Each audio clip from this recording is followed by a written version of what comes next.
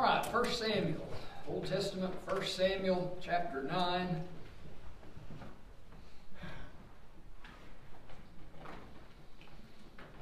First Samuel chapter 9, verse 1, Bible says, Now there was a man of Benjamin, he's out of the tribe of Benjamin, whose name was Kish, the son of Abiel, the son of Zeror, the son of Bechorath, the son of Aphiah, a Benjamite, a mighty man of power. And he had a son, whose name was Saul, a choice young man and a goodly. And there was not among the children of Israel a goodlier person than he. From his shoulders and upward he was higher than any of the people. All right, I want to preach this evening on a comparison of the Sauls.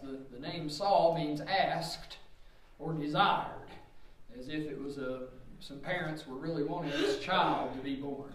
Dear Heavenly Father, we thank you for this chance to read and study your word, and I pray, dear God, that you'll help us to learn some things to make us know you better and appreciate you more. Lord, I pray you'll show us some things in our Bible study, even from this message tonight. In Jesus' name I pray, amen. All right, now you probably know the first king of Israel was named Saul, and he is from the tribe of Benjamin. And of course, he would have been very prominent. He already is pretty prominent, being the first king of Israel, but he'd have been very prominent if he had not messed up and had the kingdom taken from him, and then went over to David's line where it stayed for a long time. So that's the Old Testament Saul. But in the New Testament, we have a very prominent man named Saul, and his name is changed to Paul. And he is the apostle to the Gentiles.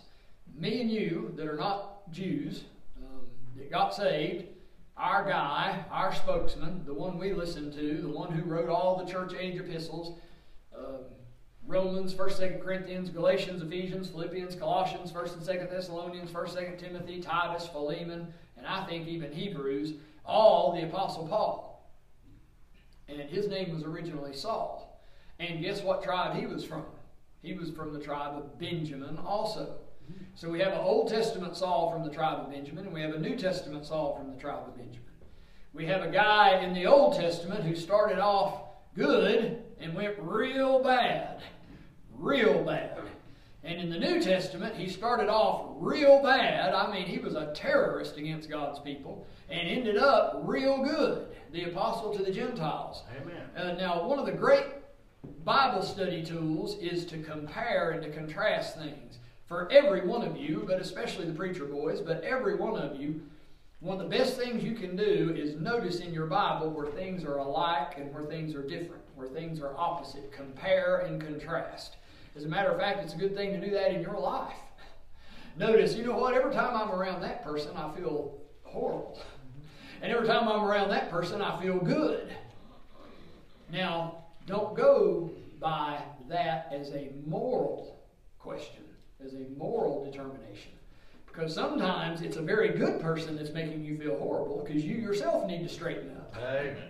And sometimes it's a very bad person that's making you feel great because your flesh enjoys being around them. So just because they make you feel good doesn't mean that they are good.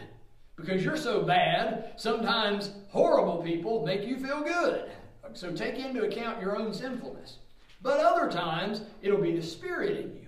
And the Spirit in you feels bad when you're around that person. Well, that means you might want to steer clear of it. Notice in your life, notice in your job, notice in your travels, notice in your ways you spend your money, in the way you eat, and everything you do. Notice, now wait a minute, this is different than that. I'm not feeling the same here. There's a different spirit here. There's a different attitude. This has a different effect on my stomach, or whatever the case may be. Start noticing when things are alike and when they're different. Comparing and contrasting. So it's a great mental exercise in life, and it is in Bible study. Compare similar things and contrast dissimilar. Jesus used this device often in his teaching, and he looked for opportunities to use it. Let's see, let me read to you from Luke chapter 7 here.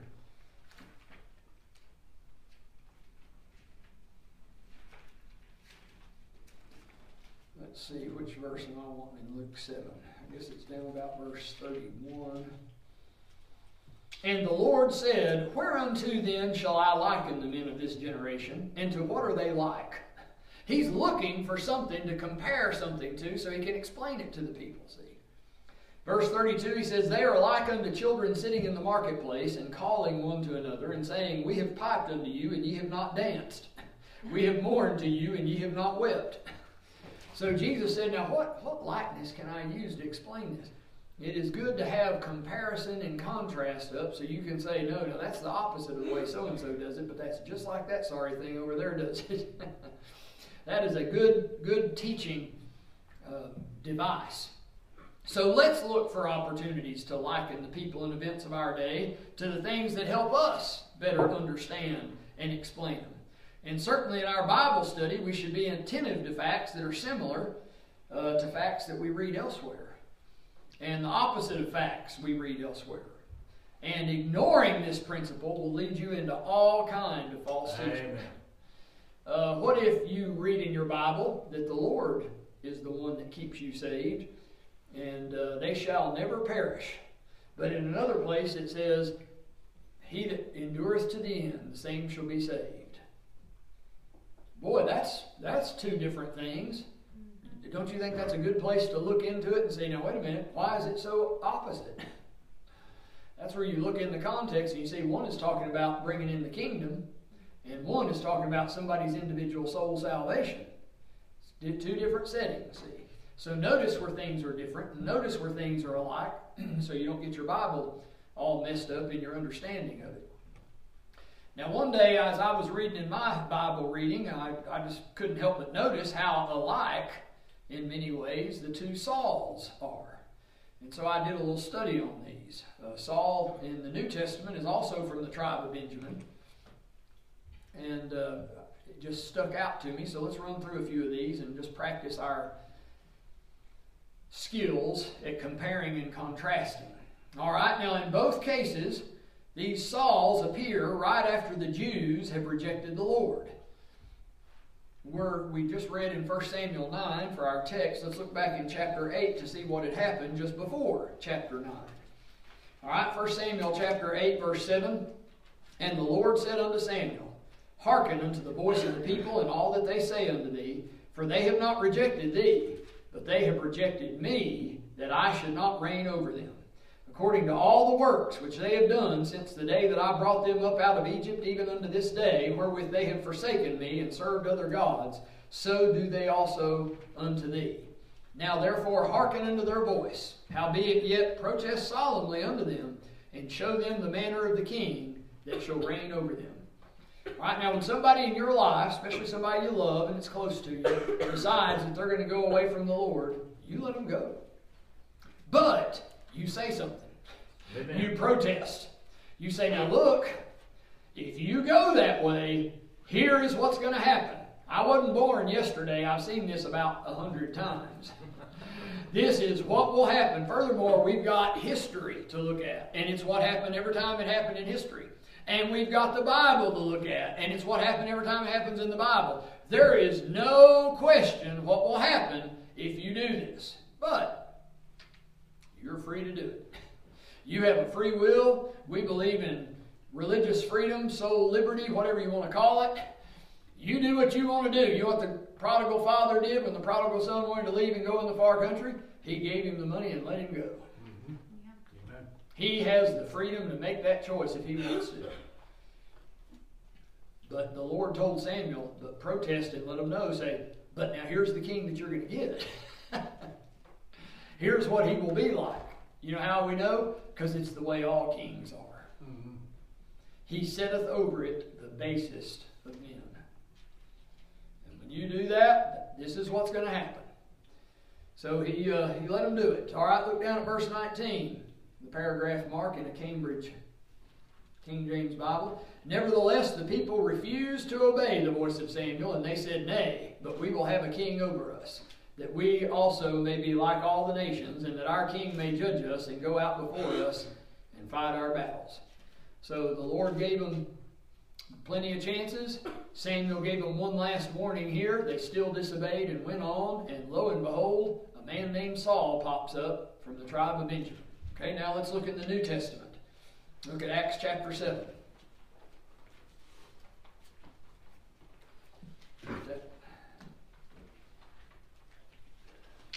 sermon out of the way from a previous time.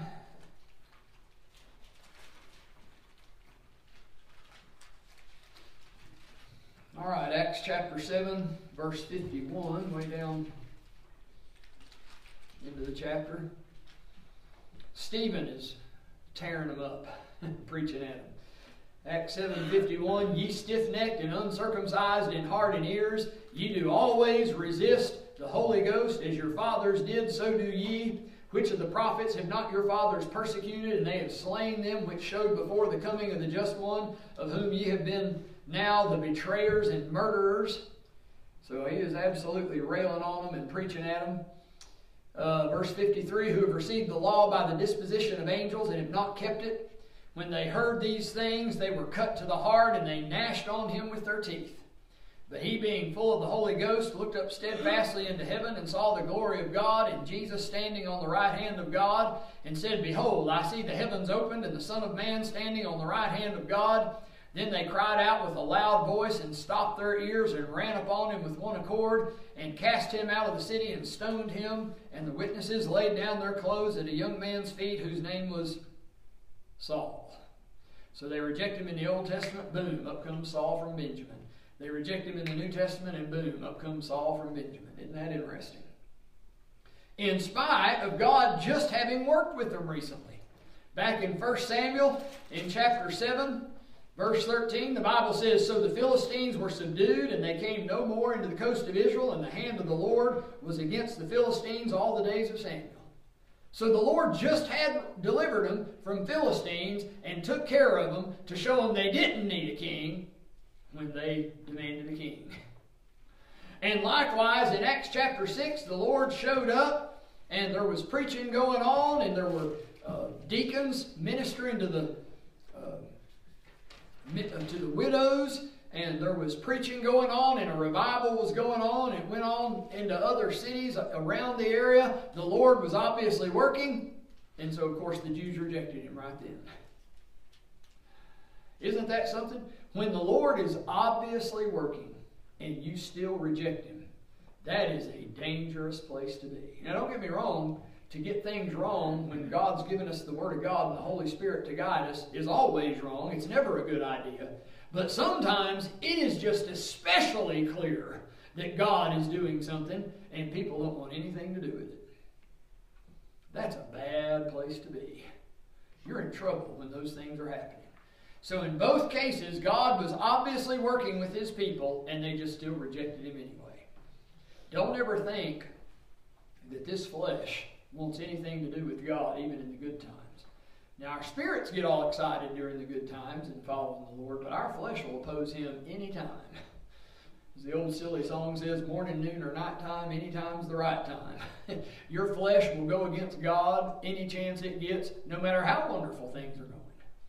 You may be, I've seen people at the peak of their lives reject God. David was at a wonderful place in his life when he just decided he was just going to please his flesh. And did something that messed up the rest of his life. Amen. So when your flesh is dead set on opposing God, regardless of what good is going on around it. So both Sauls show up right after the Jews reject the Lord. All right. Secondly, they were unexpectedly chosen for special privilege. See, I got some of these down here. It might save me some turning back and forth. 1 Samuel chapter 9. 1 Samuel chapter 9 and verse 17. The Bible says, And when Samuel saw Saul, the Lord said unto him, Behold, the man whom I spake to thee of, this same shall reign over my people. And in Acts 9:15, when Ananias is being talked to by the Lord said unto him, Go thy way, for he is a chosen vessel unto me, to bear my name before the Gentiles and kings and the children of Israel. So Ananias was told, Hey, Saul here, this is the one that's a chosen vessel unto me. And Ananias, and I totally understand why, argued with the Lord, said, Lord, now there's a bunch of people saying this man's killing us. He's a terrorist against us. What do you mean?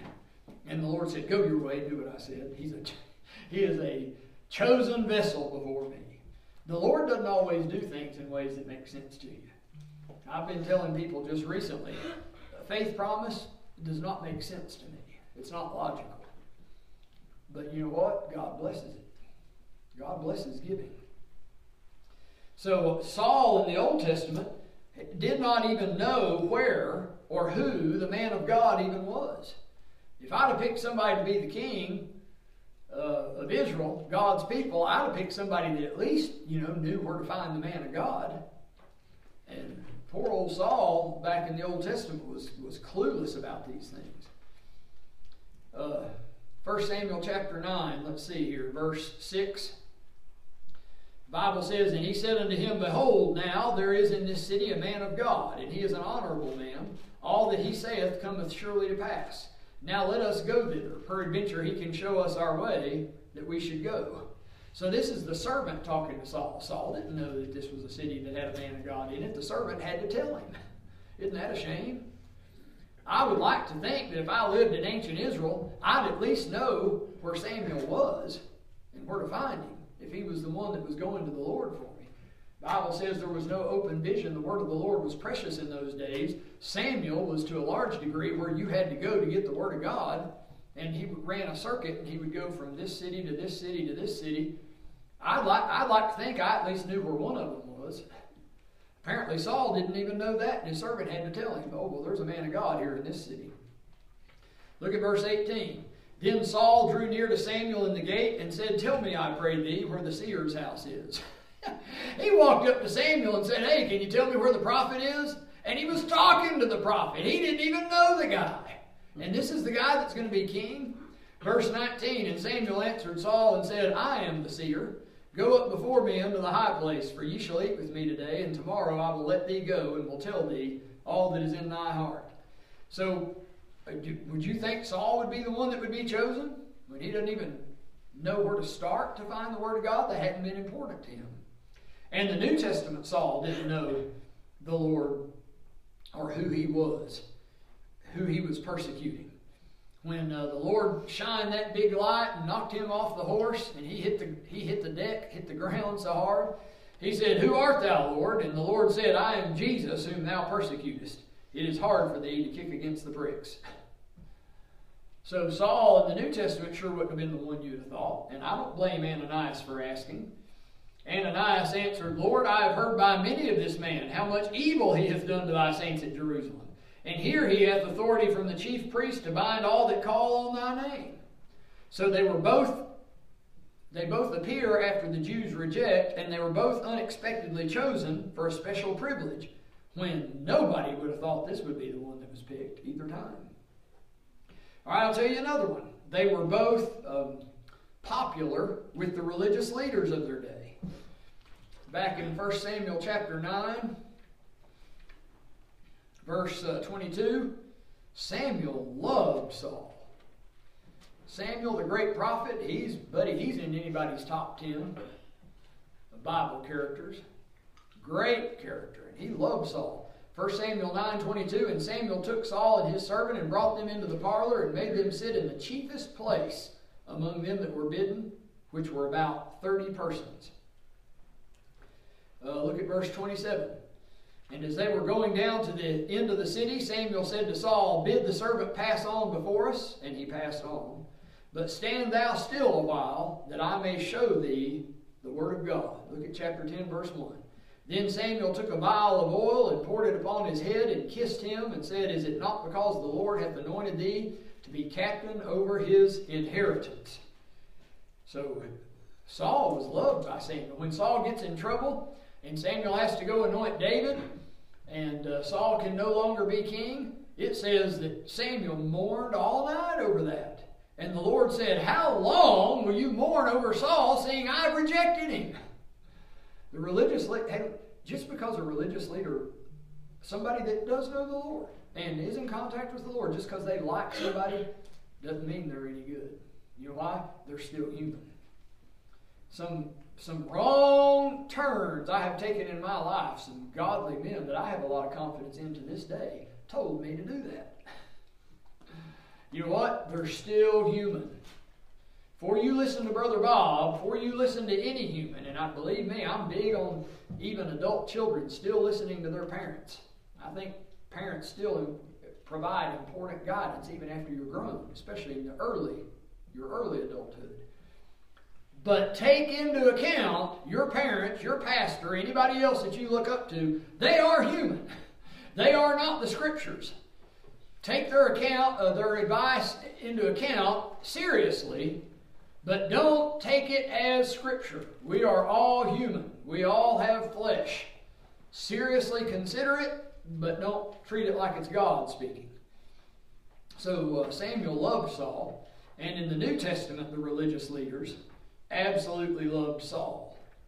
Let's see here. Is this one I have down? Acts 9. And Saul, yet breathing out threatenings and slaughter against the disciples of the Lord, went unto the high priest and desired of him letters to Damascus to the synagogues, that if he found any of this way, whether they were men or women, he might bring them bound unto Jerusalem. The high priest got completely behind what Saul was doing. Now, the Bible says that the high priest could give prophecies. It says in the Gospels that he, being high priest that year, prophesied. And he told a true prophecy in the life of Jesus that he would die for the people. One man would die for the people and the whole nation perish not. And the Bible calls that a prophecy. So he had some connection to God. The Lord did speak through him. And yet, boy, he got some things wrong, didn't he? How about Balaam? Was Balaam not truly a prophet of God? He did, buddy. When he said things, they came true. But boy, his flesh got him messed up, didn't it? Isn't he a great example of this? So the religious leaders had both of them real popular with in those circles. And when it came time to say goodbye to Saul in the Old Testament, the Lord had to fuss at Samuel, man. One time when the Lord is telling how great some of his prophets were, he said if you had Samuel there, he'd just get his own self out of trouble. I wouldn't even listen to him about the rest of it. So he lifts up Samuel as a great example, and yet he has to fuss at Samuel for sticking with Saul too long. My goodness. And likewise, when Paul is leaving the church at Ephesus, there in Acts chapter 20, it says that they walked with him all the way to the ship, and they were sorrowing, and they were crying, and they were hugging.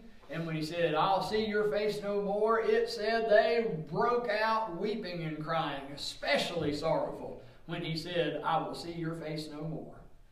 Now, both of these Sauls are greatly loved by people in leadership positions and spiritual positions.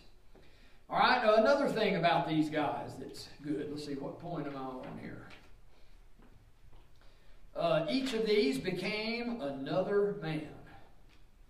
Now, the Saul back in Samuel, when the Lord gets a hold of his heart, he is not the same guy at all. Look at 1 Samuel chapter 10, verse 6. And the Spirit of the Lord will come upon thee, and thou shalt prophesy with them, and shalt be turned into another man.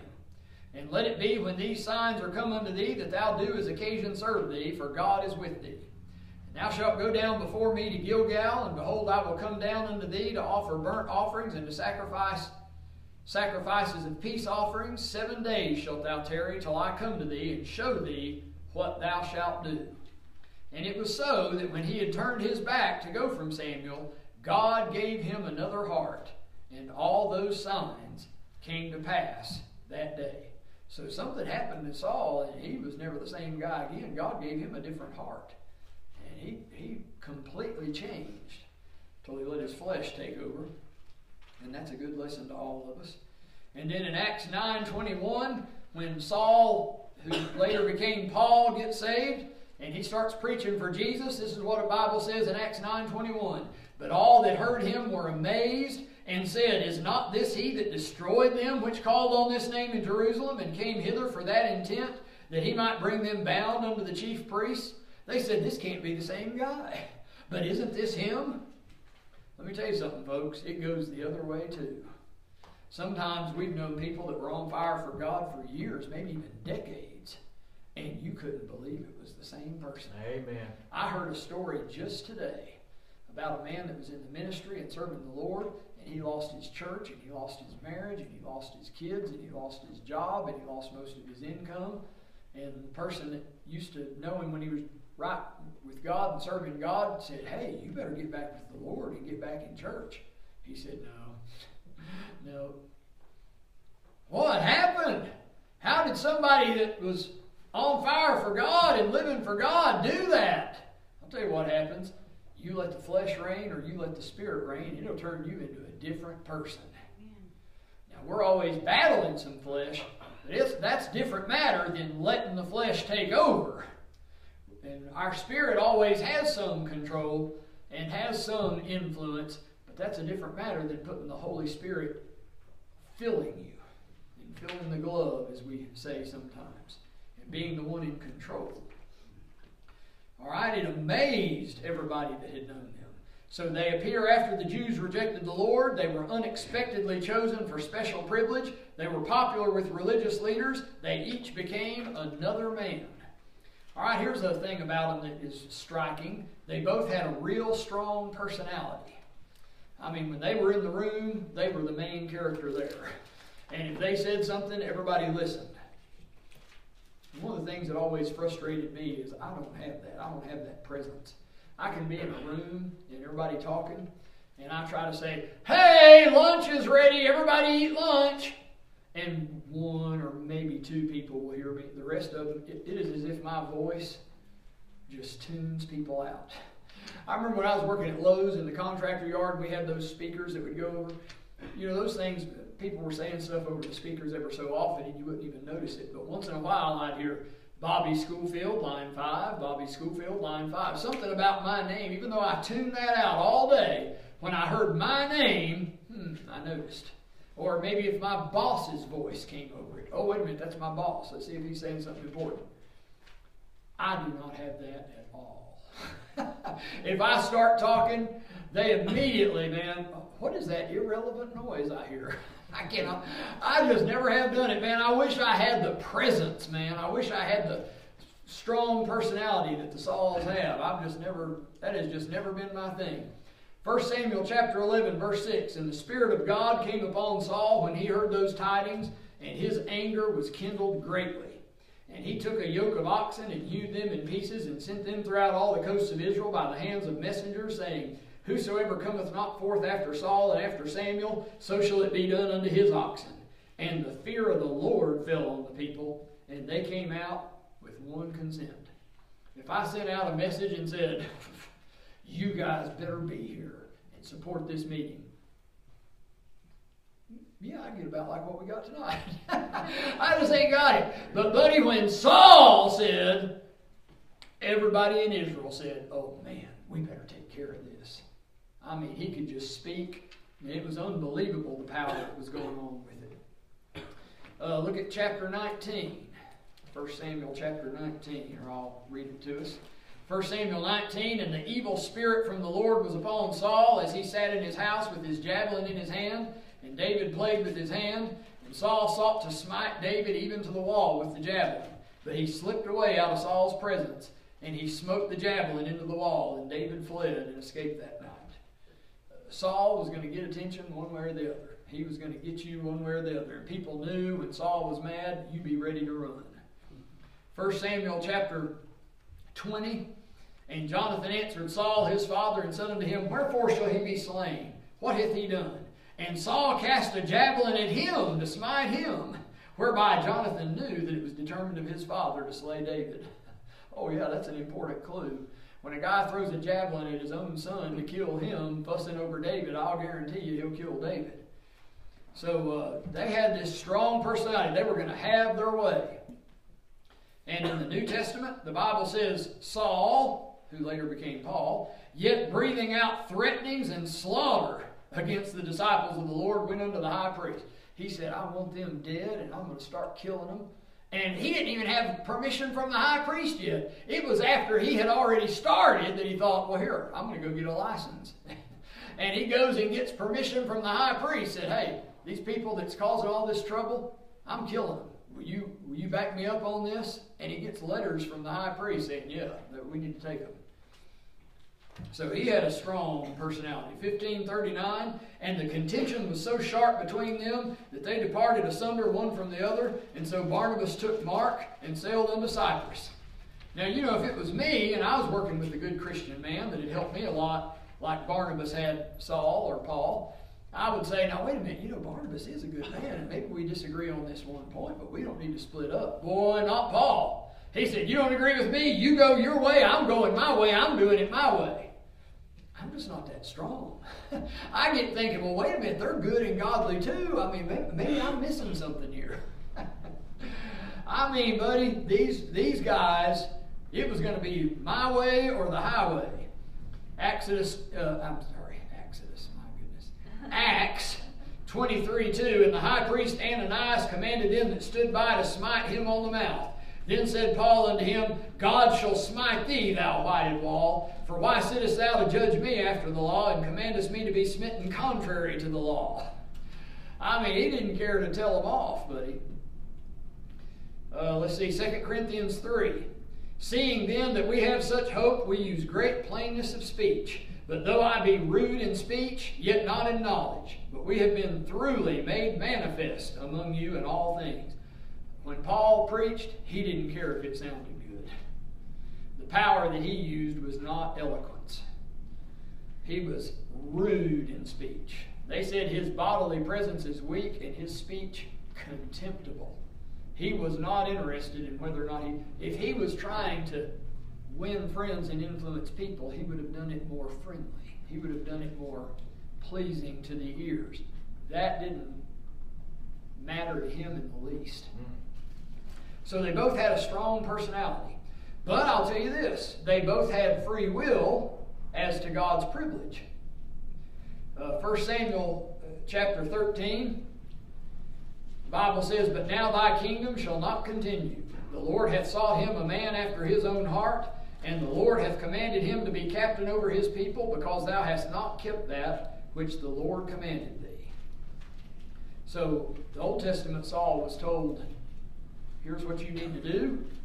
You have a free will as to whether or not to do it, but it'll cost you if you don't obey me. I'm not going to keep you in a position of responsibility if you don't obey me. And sure enough, 1 Samuel 28:18, because thou obeyedst not the voice of the Lord, nor executed his fierce wrath upon Amalek, therefore hath the Lord done this thing unto thee this day.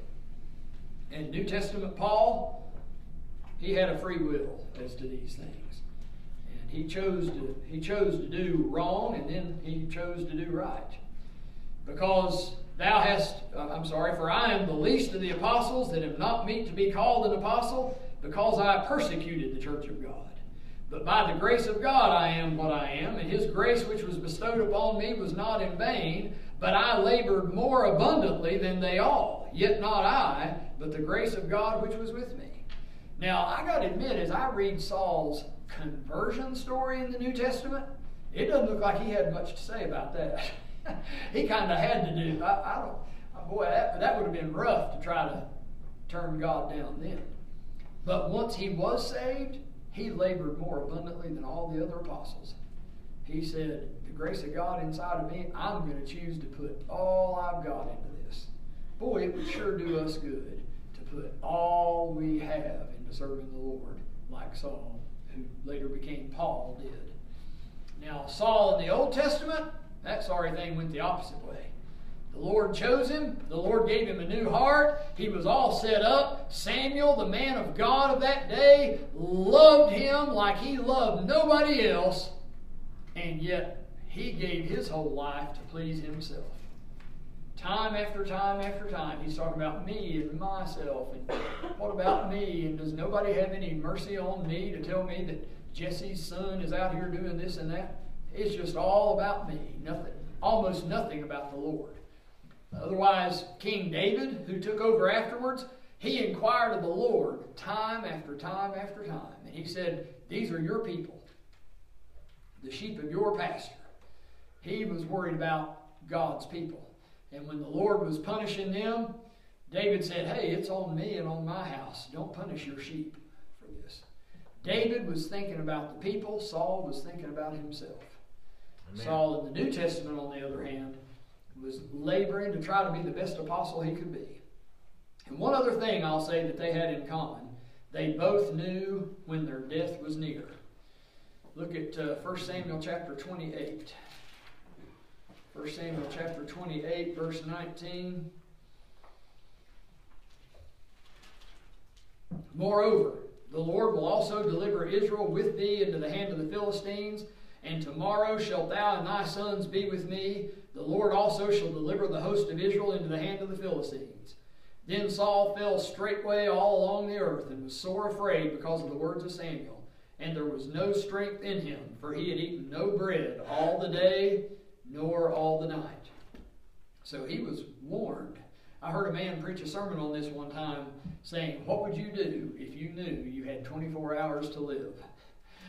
Saul in the Old Testament was told that. He said, tomorrow about this time, you won't be on this earth. You'll be in that other place.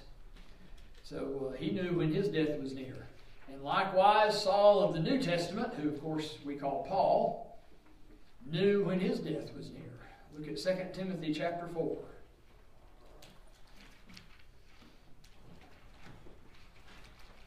2 Timothy chapter 4, verse 6. For I am now ready to be offered, and the time of my departure is at hand. I have fought a good fight. I have finished my course. I have kept the faith. Henceforth there is laid up for me a crown of righteousness, which the Lord, the righteous judge, shall give me at that day, and not to me only, but unto all them also that love his appearing. He says, the time of my departure is at hand. I'm done. You know where you want to be when it comes to the end of your life? You want to be right there, where you say, here's my wish. There's nothing else I want. I've done it. I have fought a good fight. I have finished my course. I have kept the faith. There's laid up for me a crown of righteousness. And he does make one little bit of a request. He says at verse 9, do thy diligence to come shortly unto me. He knows he doesn't have much time, so he tells Timothy, get down here and see me just as quick as you can, because you don't have much time. Dr. Ruckman has a great message on that called Come Before Winter. Come before winter. You don't know when the window of opportunity closes. Your influence on somebody that you work with, some neighbor, one of your children, somebody. You don't know when the window of opportunity closes. You better take care of things before winter. One of these days winter comes and you can't do it. I think I'll praise the Lord while I have a chance. I may not have a chance anymore. I think I'll knock on doors while I have a chance. I may not have a chance anymore. But I don't read in Paul any sadness. Now, he was human. He made some mistakes. He sinned. But that's not what he's looking back at. He's not going, oh, I wish I had just done such and such and such and such. I've seen studies on this where they interviewed hundreds and hundreds of people on their deathbeds. And they compiled, and there was 10 major complaints that they all had. And I just wished I'd have done it this way, and I wished I'd have done it that way. You live for the Lord Jesus Christ. And even counting your mistakes and your sins, and we'll all have them, your main point will be, I have finished my course. I have kept the faith. Henceforth there is laid up for me a crown of righteousness, which the Lord, the righteous judge, will give me at that day. You just be sure you're busy for the Lord all the way up to the end. And both Sauls knew when their death was near. But one was dreading it. It said he hadn't eaten a bite of food all day and all night. And the other was saying, I have kept the faith. There's a crown waiting on me. They say the day that D.L. Moody died, he was walking around talking about the victory he had and said, this is my coronation day. This is my coronation day. Oh boy, you ought to study the deaths of saints and sinners. Amen. And see the difference. Live for the Lord. Do not live for yourself. Labor more abundantly than they all, like Saul in the New Testament did. And at the end, you'll be at a place where you don't have anything else to wish for. The Lord took care of it. Borrowed treasures, borrowed dreams, and all life's joys He's given me. When life's troubles come, you're always there to make me smile. But come what may, thy will be done. I love thee, Jesus, God's precious Son. Lord, you're the best thing that ever happened to me. That'll be what you'll be thinking on your deathbed if you live for the Lord Jesus and not have that dreadful death that Saul in the Old Testament had. I would sure hate to be in his shoes. Hey. Knowing the Philistines were about to come kill him, and knowing that he was in trouble with God, and Samuel came back from the dead and talked to him. Did you know that's in the Bible? A guy comes back from the dead and tells him, boy, you've had it, brother. You're not going to make it another day, and you're on the wrong side. How would you like to spend your last day like that? Or look at Paul's last days. There is laid up for me a crown of righteousness. Live for the Lord. Keep doing it. Keep steady. Keep working. You say, well, I've made some mistakes. I'll have some regrets. Yeah, but at the time of your death, they won't even matter. Because you will have given the majority of your life to the Lord. And the mess-ups that you do and the punishments that you get, and you'll get them, He lessens them. He lessens them way more than you could ever think. And I could give you story after story out of my own life, and I know a lot of other people could too. Dear Heavenly Father, we thank you for this opportunity to read and